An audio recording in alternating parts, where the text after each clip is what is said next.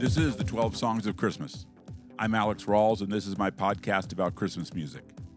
Today's episode is one I didn't really think would happen, so I'm very happy to present it. There aren't a lot of hip-hop Christmas albums, and one of the best remembered is also one of the most unlikely. Death Row Records' Christmas on Death Row from 1996.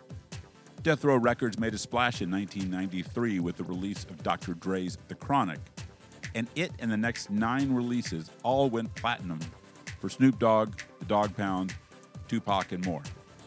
The 10th release is Christmas on Death Row, which not only didn't go platinum, but it topped out at 155 on the Billboard Hot 200.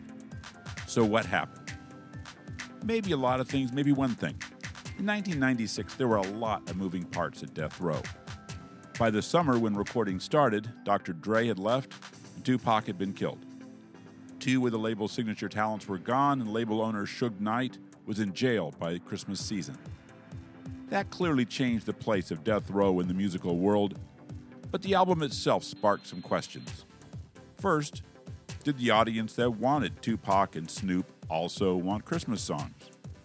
And second, would they buy a Death Row album that wasn't strictly hip-hop? There are only 3 or 4 rap tracks on the album that included one by Snoop, one by Dogg Pound, and one by Nate Dogg. The rest of the album featured R&B versions of Christmas classics sung by the singers who sang hooks on the Death Row albums. People who could sing but weren't yet established as stars. Today, I'm talking to John Payne, JP, who helped found Death Row and is currently guiding the label through its 30th anniversary. In the interview, we talk about some of the releases planned for this year to celebrate the label, including a number of cassette reissues of some of its classic albums. I'm also talking to vocalist Danny Boy, who signed as a singer to Death Row when he was 15. He sings 3 songs on the album, so we talk about those tracks and his experiences at Death Row during the label's heyday. Before we get to that, though, I have to give you some setup. When it came time for our interview, Danny Boy was finishing up a trip to Alabama where he was filming a cooking show. He participated in the Zoom on his phone while in a car on the way to the airport. Then, when he got to the airport, he continues as he travels through the airport, through ticketing, through TSA, and then hanging out while waiting for his flight.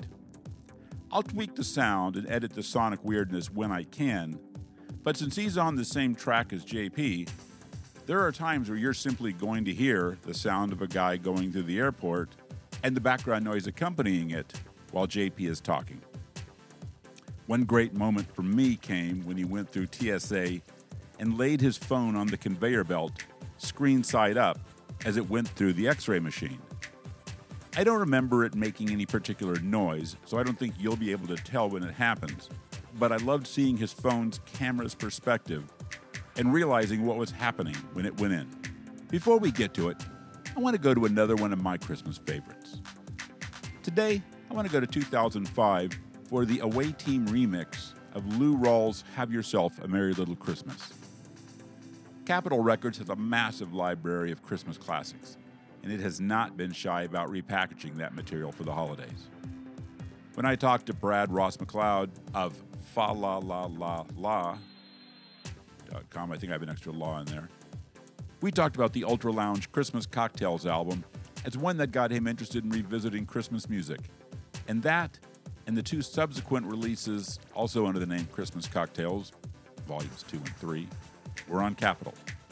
I had to remind myself that I have just about everything on them when I saw 2 vinyl Capitol Christmas collections, because they looked beautiful and they're great compilations. They're just not compilations I need. In 2005, when remixing was an unavoidable fact of life, Capitol released Merry Mixmas, Christmas Classics Remixed.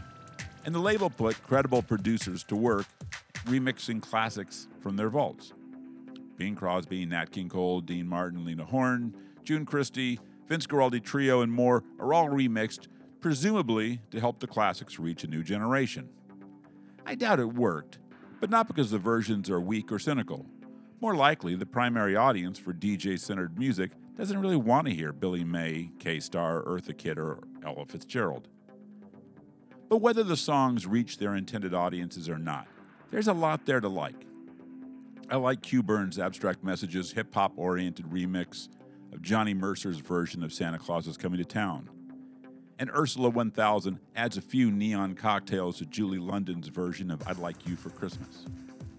My favorite is Lou Rawls' version of Have Yourself a Merry Little Christmas, remixed by British DJ Ian Davenport under the name Away Team. First, Lou Rawls' Christmas songs are almost bulletproof and make me want to hear more by him. I grew up with him as a kind of generic celebrity on television variety shows, and because we shared the same last name, other kids and some adults as time passed couldn't resist asking if we're related. But there's an easy, convincing warmth in his delivery. I'm in for whatever he's selling, and I love the way Away Team starts the song as if someone's tuning a radio dial, finding the song and fiddling with it until the song is clearly audible.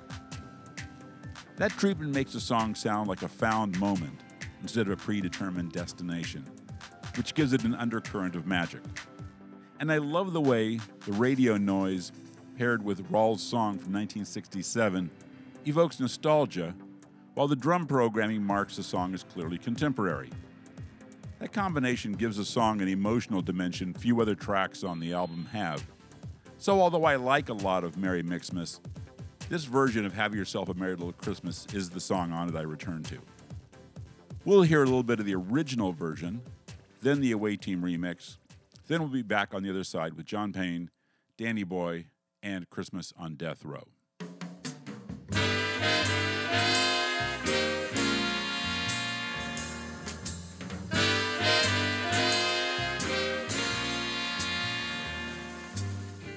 Have yourself a merry little Christmas.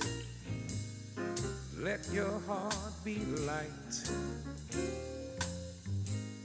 From now on, our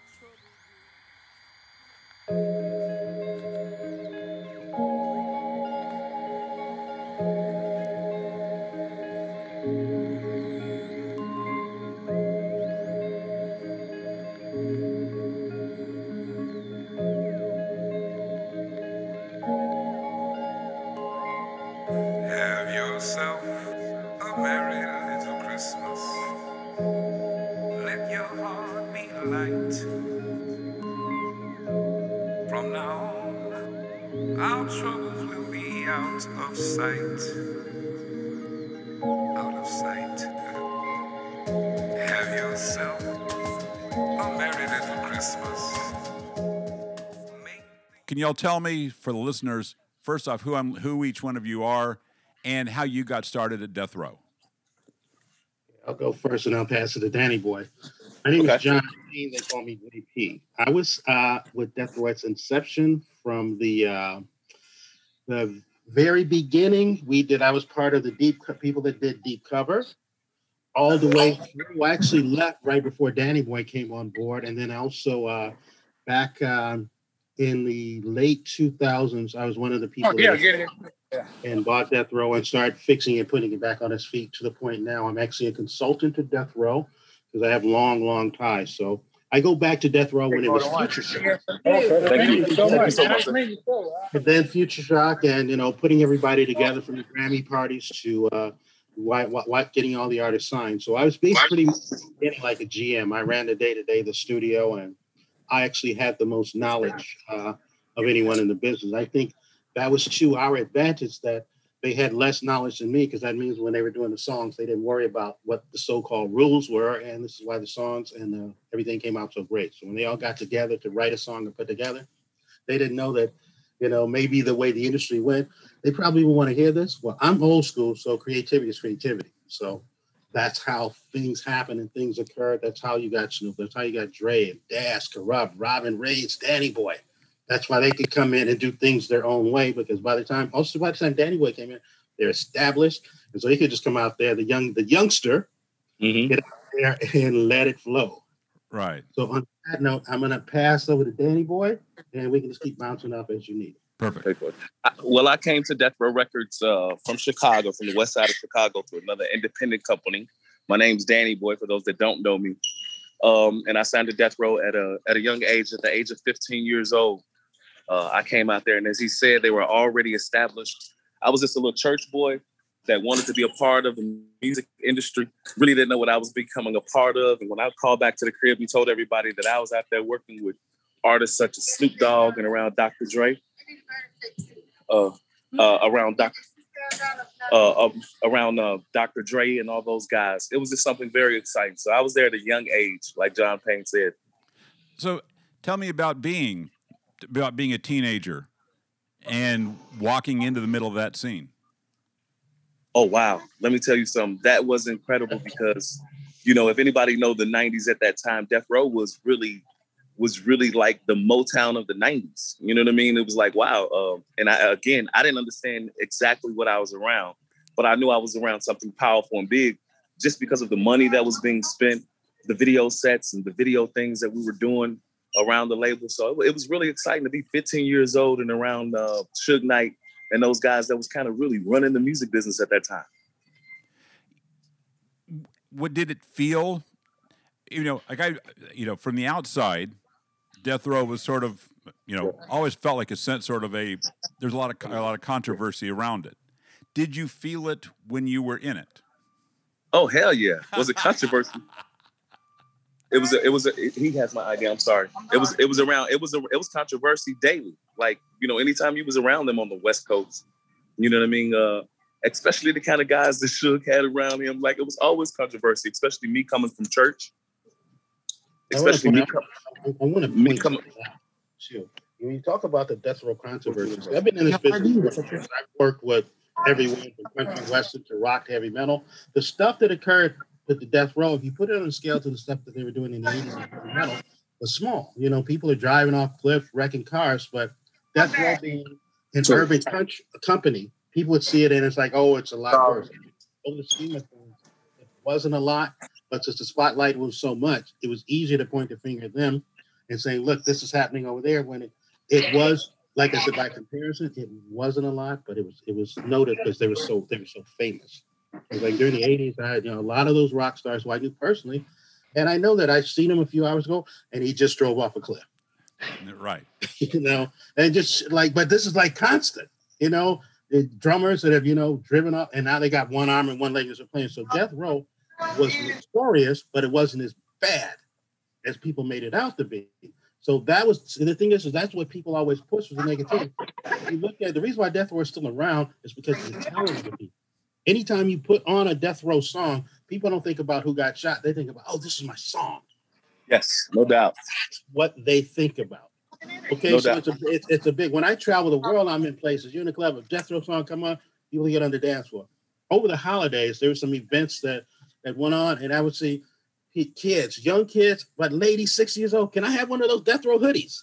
Yeah, she's coming upstairs. Right. So again, it was again, my thing is this is why we're doing these things. I want people to understand the legacy, the foundation. Tupac, but without Danny Boy and Rage and Jewel, Das Corrupt, the foundation, the bricks. This is what David is saying.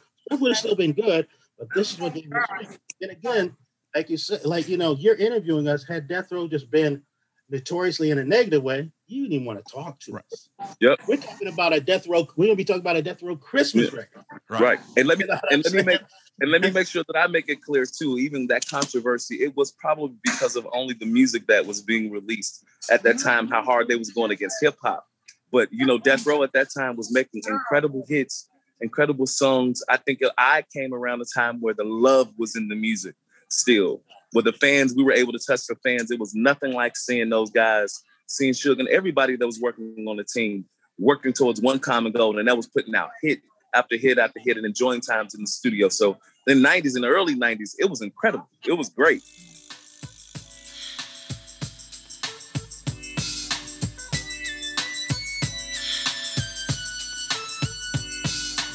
One, two, agreeing to the folk. Snoop, Doggy Dogg, and Dr. Dre is at the door, ready to make an entrance, so back on up. Cause you know we're about to rip shit up. Give me the microphone first so I can bust like a bubble. Compton and Long Beach together, now you know you in trouble. Ain't nothing but a G thing, baby. Too low death niggas, so it crazy.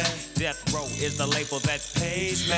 Unfadable, so please don't try to fake this. But back to the lecture at hand.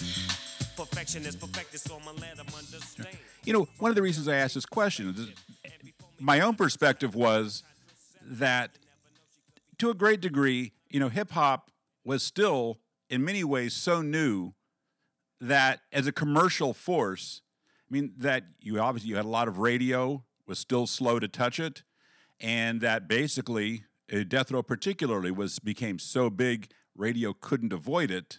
But up to that point, almost everything that hip hop did was brand new.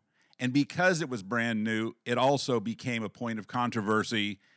And then when you also attach to that larger than life personalities, you end up with something that becomes a lot of sort of easy controversy. But the bottom line is that, to my mind, a lot of it happened because Death Row was so successful and because the world was still just coming to grips with hip hop. There's that, but also too, when you break it down to the artist and the individual, they were a product of their environment. So when they're singing and rapping about something, this is what they saw every day.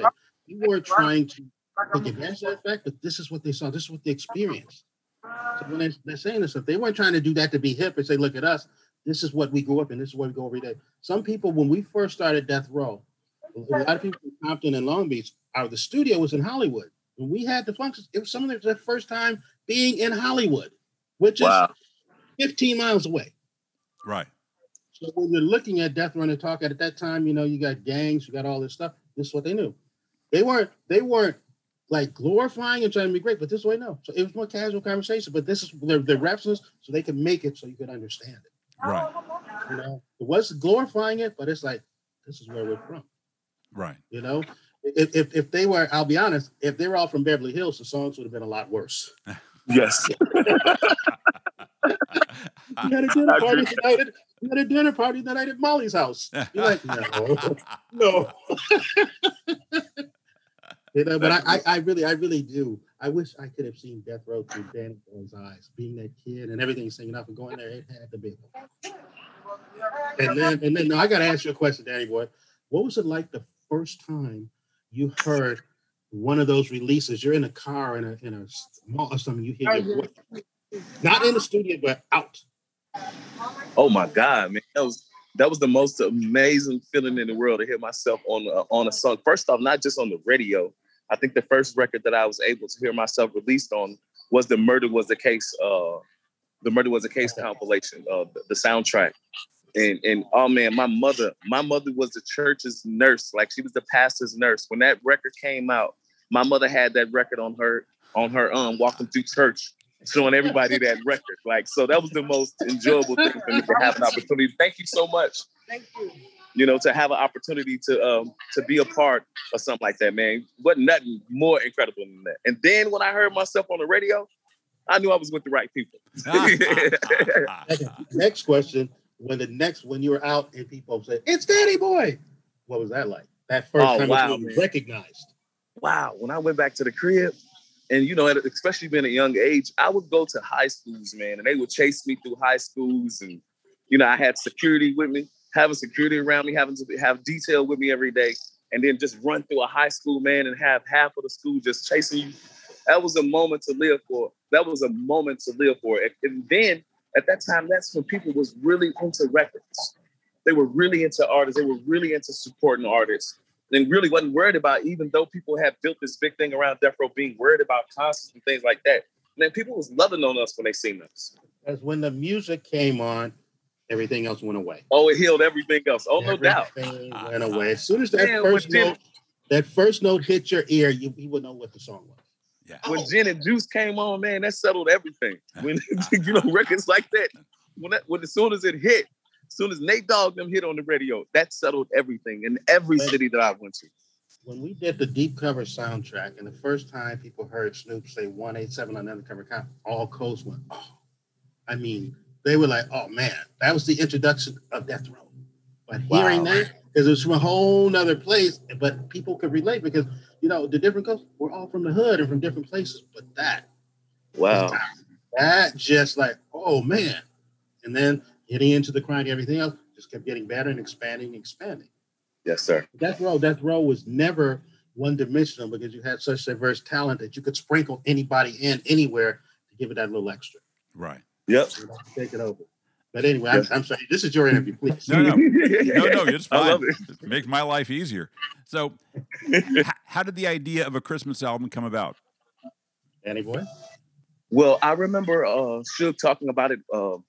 Like we were talking about it early on. We were working on other records, and it was just going around. The holidays was coming up. It was going around to do a Christmas record, and I actually remember he and I going to meet with Michael Jackson. Really? So that, yes. He had been telling me, Suge would always say certain things like, oh man, yeah, we're going to do this and we're going to do that. And it would sound unbelievable until you seen him pull it off. And he was like, yeah, we're going to make sure Mike get on this song with you. And And I knew that he knew the Jacksons, out of going to meet with them. But we went to a restaurant and we sat down and we there and lo and behold, Michael Jackson came in. And you got Suge smoking this cigar, talking to Mike about cutting this record with me. And I'm sitting there like, Suge had this thing where you really couldn't act like when you seen other celebrities or anything like that. You had to kind of act right. You couldn't drivers, I'm sorry, I'm walking through security. Sure. You had to act like you were on their level. Sure. You had to act like you were on their level. And but I was excited. Who wouldn't have been excited to meet somebody like Michael Jackson? So after that meeting, it really started going into play, even though a lot of political things started happening. Pac passed around that time. Pac had just passed around that time. He decided for us to go to the Bahamas to cut the records to Compass Point. Oh, really? Yeah. So he flew a lot of musicians, a writing team, and Roger Troutman and his brother. We all flew over to Compass Point. Oh, wow. Yeah. So Roger Troutman was a part of the album as well. Roger Troutman did. Roger Troutman cut a lot of the records on some of those Christmas records, and as we were working on Christmas songs, we would do other things, but our common goal down there was to cut the Christmas album. Right.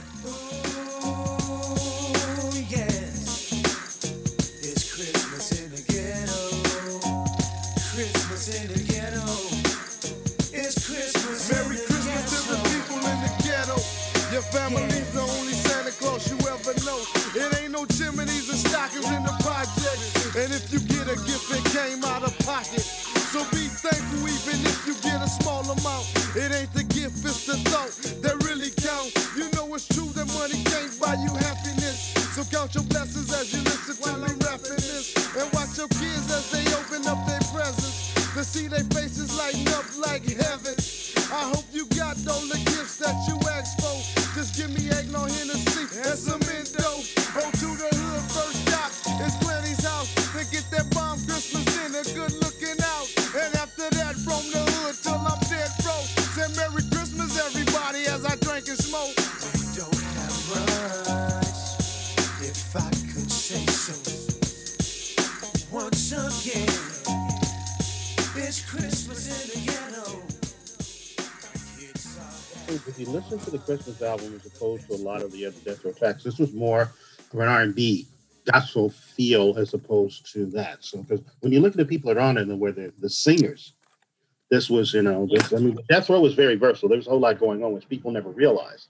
But this was one, because if they did, even though it had the street edge to it, the compositions, the music, and all that stuff was very much composed by producers that do.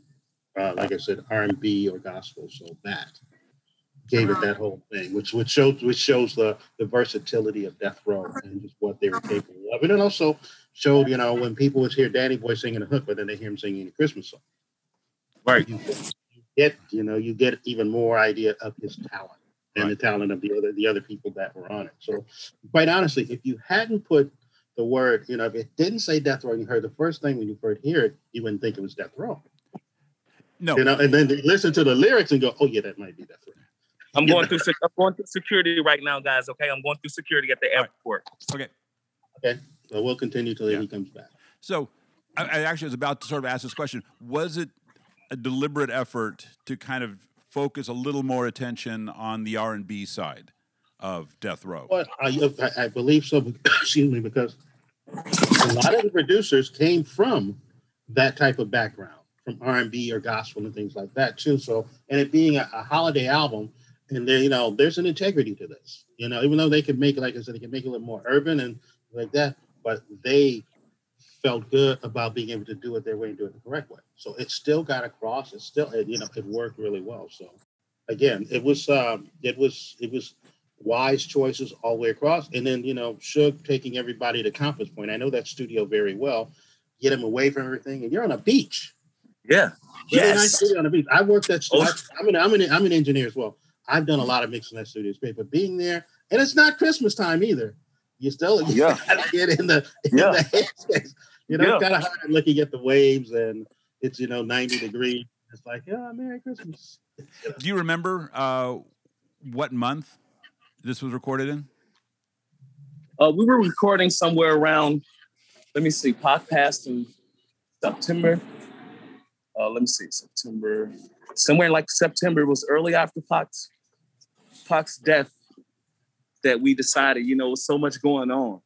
Okay. That we decided to get away. Okay.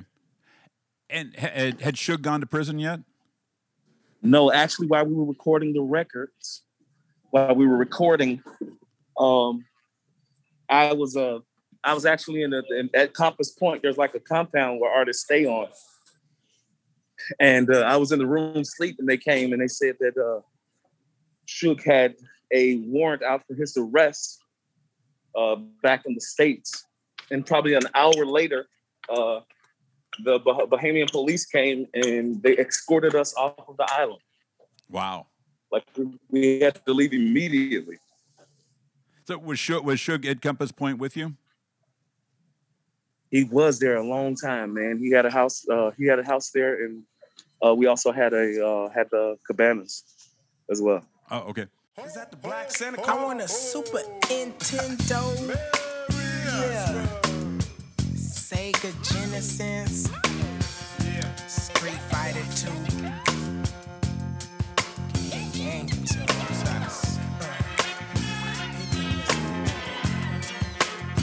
It's 12:30 a.m. Christmas Eve. I'm out with the gangsters and thieves. Celebrated, posted up with eggnog, hand up in my cup.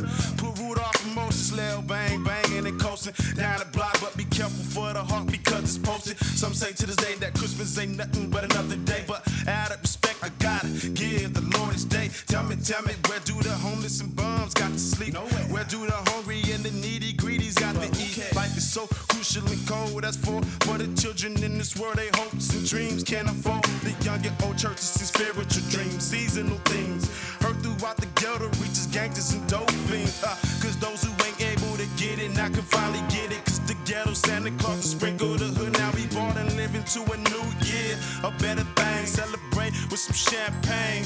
Ha ha, check it. Santa Claus is coming straight to the ghetto.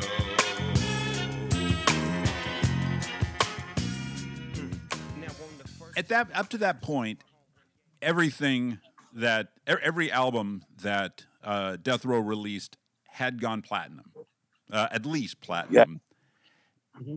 What was it like to record at a point when you're on a label that has had just nothing but massive success? Well, I think that's what made the reality of the other stuff that went on seem so unreal, because Death Row was running things for so long musically, and because of the growth. Even when I came there, it was already established, but to be there and watch, as you said, every record that came out was a go. Every video that came out was a go. You know what I mean? And now we're being invited to all these award shows and different things like that. You couldn't have asked for anything else. And to have so many odds against you, such as, they wasn't going for Dolores C. Tucker. That thing was a serious thing. Yeah. A serious thing. They didn't want those records out. They didn't want those records on the radio. But, still, we were still hitting the road and still hitting the studio. And to see those guys work, man, that's where I learned. You know what I mean? I learned my work ethic being in the studio from being around those guys. Them dudes was ready in the studio daily. I think also, too, what it provided, too, was a healthy competition, because the fact that the people being successful and you see that you get in the studio with somebody without any negativity, I'm going to do better than he did. I'm going to do this. Yes. This time it's me. This time, so not like let's find a way to derail, or because I know this, too. When I wasn't in that period, I just working with a lot of people, also knowing all the guys. Well, I know at some point they might be in the studio and somebody would come in, one of the other artists, and go, look, I got a line for you. I got this. Let me help. That kind of thing, as opposed to I leave them to know. Like, I got this. Can I get on this? Right. Yes. You know? That's what this atmosphere. So when people look at it like that, when you look at, even though there's controversy going on, but when you look inside, when it came to the music, that's what saved everybody. Yes, it is. You know what little sanity that they all have. That's what made it. Because to this day, and I'm speaking for everybody, they could never say nothing bad about the music, what they did, what the audience felt. That the music takes you away from everything. Yes, sir. You get there and it's like you feel it. It's just, but that's what it's supposed to do. The music is not supposed to make you think, oh shit. It makes you think, oh shit, yes. But that's what it's supposed to do. So, were you aware? Did it start to? While this is all happening, obviously, Tupac has just been shot, and while this is going on, there's a warrant out for Suge's arrest. Did y'all have a feeling at all that things were changing? Oh man, was it changing?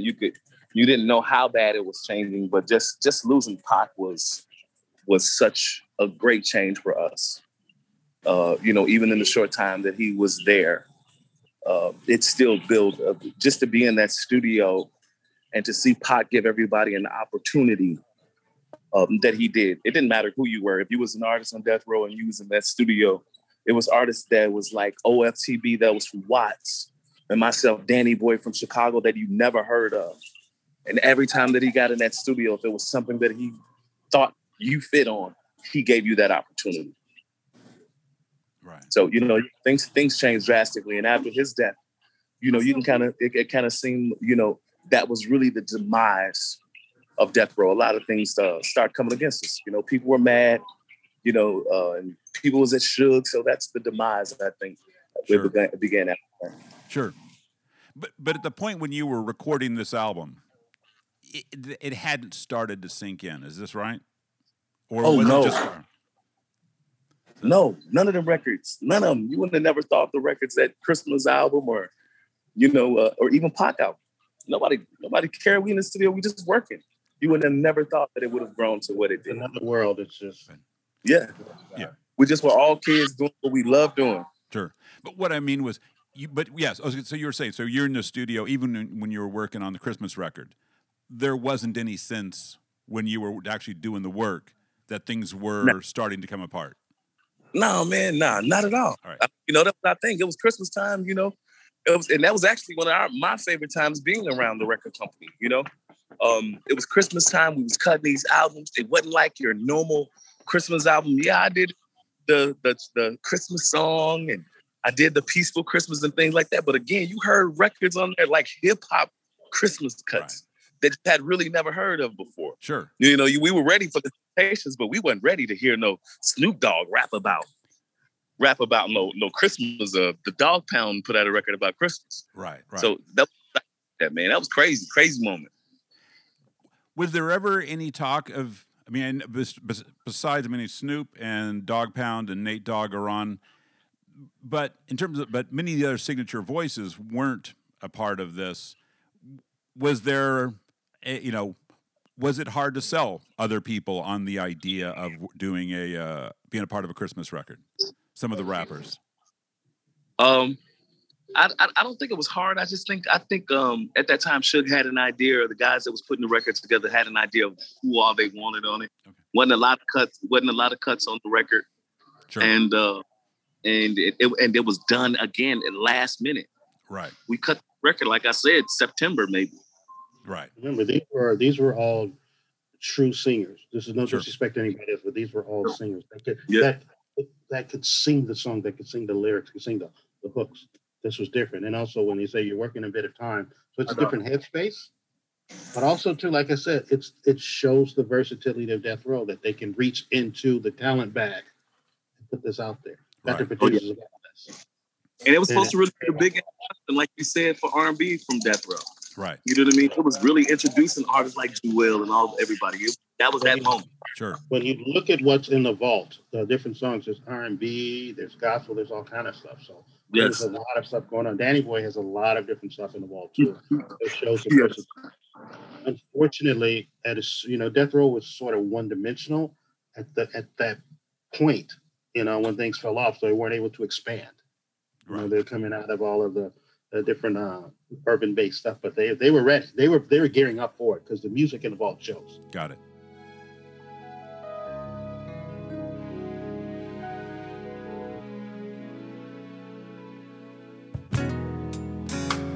Chestnuts roasting on an open fire.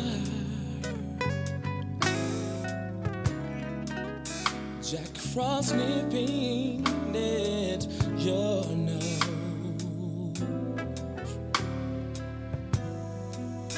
Yuletide carols being sung by a choir and folks dressed up like Eskimos. Everybody knows a turkey and some mistletoe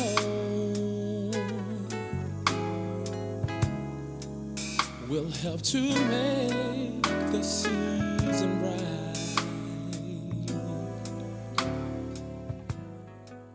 Danny Boy, earlier on, you talked about having a lunch with Michael Jackson. How did that story end? Because I don't hear him on the record.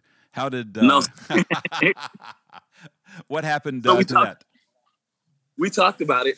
We talked about it a little, and again, it was a great meeting, and it never happened. It went on and saying this to make it happen, and they talked about it. Mike said he's going to be on it, but it never happened, as you can see. Okay. That would have been one of the dopest things in the world, though, to have Michael Jackson on a Death Row record. I got to say, that would have been a mind blower for America. Yes. Not a question.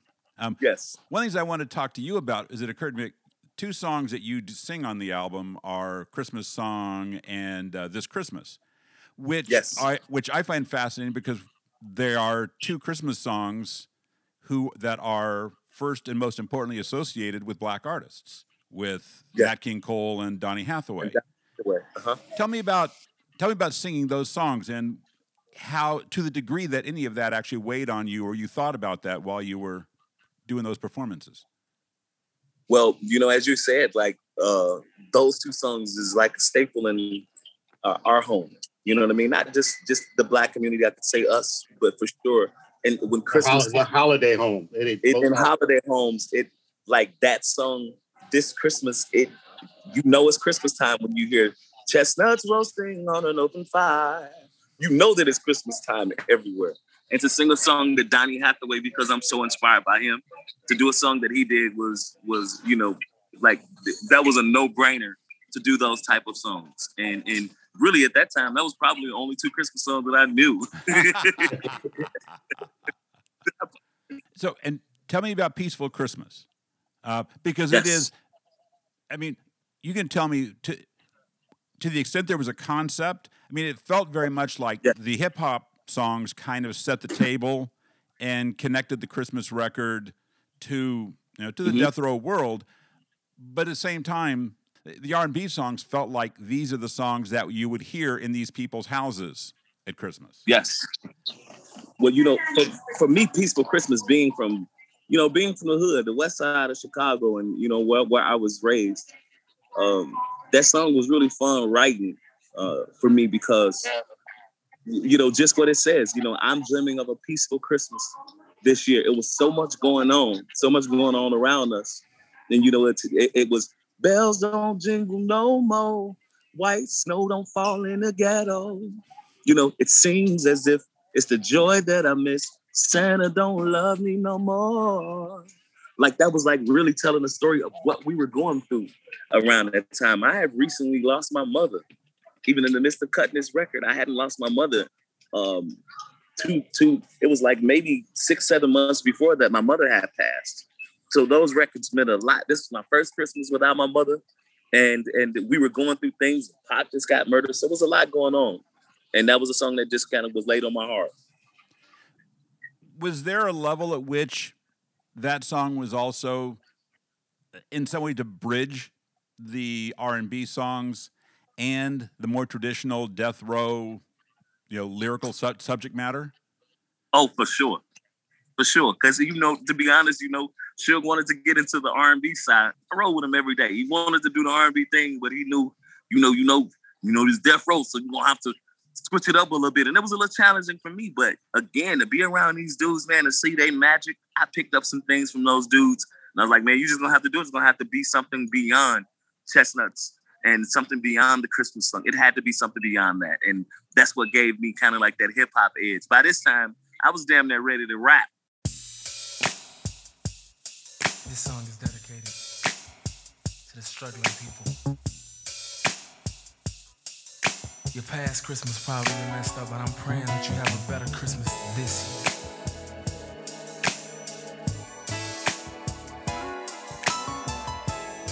From ghetto to ghetto.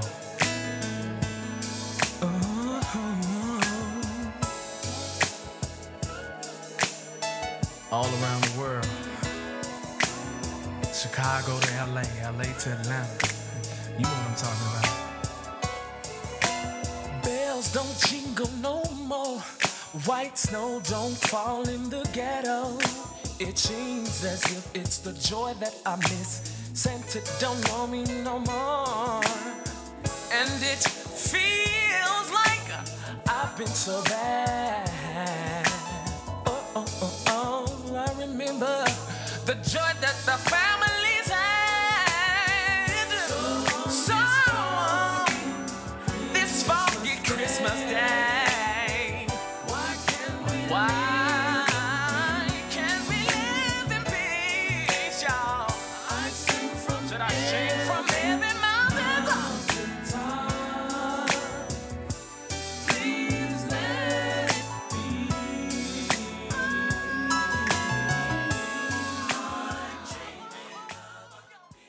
Was there ever any thought that as you were making an R&B record with a clear R&B sound, was there any concern that this might sound too different from the other Death Row records?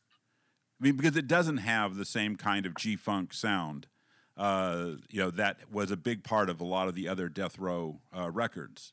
Was that a concern at all? I don't think that was seen as a concern at all. I think by that time they had heard so much music from Death Row Records, and everybody was on such one accord. Man, I don't think that was a problem at all. I think they were ready. Good music is good music, but when you listen to the Above the Rim soundtrack, they had all kind of stuff going on too. So that shows the versatility about that as well. So you knew what they were capable of, you who they're capable of pulling in, because there's a lot of people that weren't on the label that sang on that did songs on that. But this was it wasn't like Death Row, like it's gonna be like this. It was talented people performing the way they do. Danny Boy's a singer. Sure. You know, so it made perfect sense. It's a good way to remind the people. Yeah. You know, when I think I go back to the Peaceful Christmas, I think that was also probably extremely therapeutic for Danny, as well as a way to, like cry. Yes, sir. In essence. Sure. Now, I'm going to flash forward here to pick up kind of where we are today.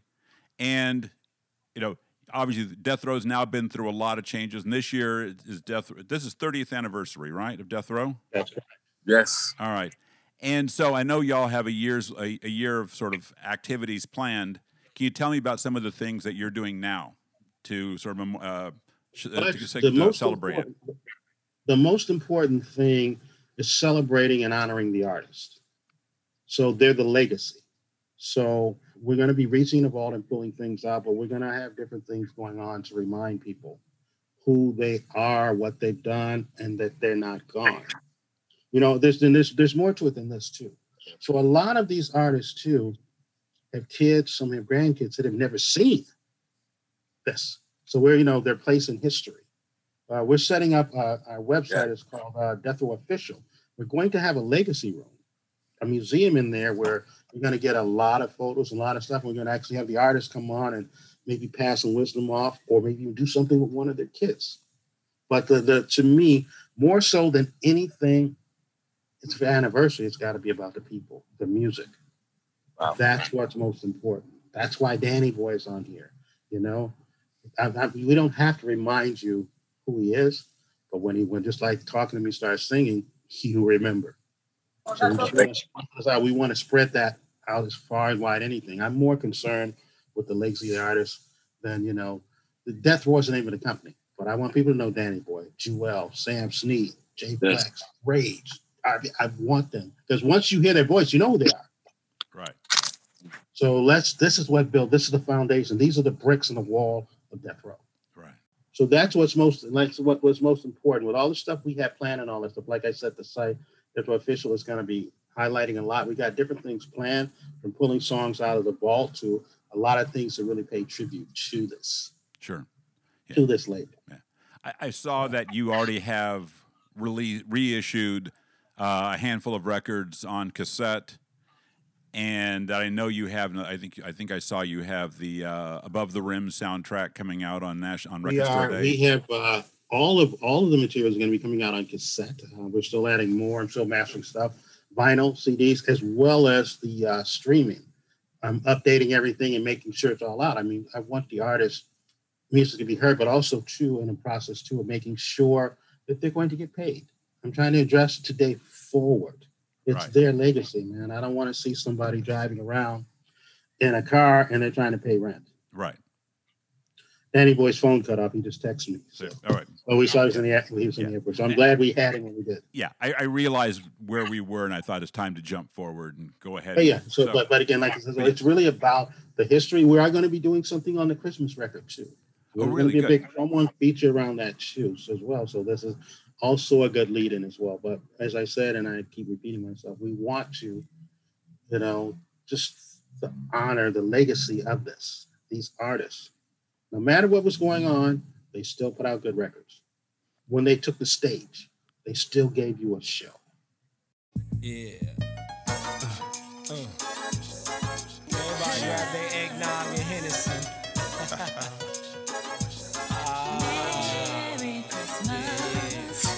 This goes out to all my boys out there locked down. I wish I had love. To those who I wish I had love. Throughout my life as a child, my mama covered me with blessings, taking God for another year, bringing love in the present. But who cares about us homeless people? God do. Don't be stingy, give a little, cause he love you. It's been a long time coming, you say, for this day. Fulfilling the dreams as a kid, for a Christmas that I never enjoyed to live. Spread love to my own boys locked down in the pen. Spread love to my homies that passed that I won't see again. Enemies and friends, it's Christmas, let's join hands. Every woman, every man, across every land. What's the solution for your 9/7 resolution? Is it love or hate times running out, homie? I'm in the middle, in the rapture, in the mixture, clear as daylight, it's painted clearer than a picture. I get my focus like a lens, I start visioning all my friends, mansions and ends. Now when I was 18, it was seen, thoughts of a teen wouldn't prevail, but I'm thinking, oh well, that's life, and I'ma be. Thanks to JP and Danny Boy for the time and the talk. You can find Christmas on Death Row online, and Payne says it will be reissued later in the year as part of Death Row's 30th anniversary. Thanks to AF the Naysayer for the theme music, and thanks to you for listening. If you want to let me know what you're thinking about, you can reach me at 12 Songs of Christmas on Facebook or alex@myspiltmilk.com. If you haven't already done so, subscribe, follow, or do what you need to do to get 12 songs in your podcast feed. Earlier, I played a track from the 2005 album Merry Mixmas, so let's go back there one more time.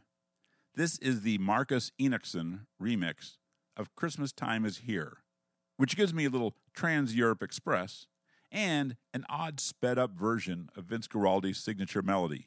You'll see. Talk to you next week.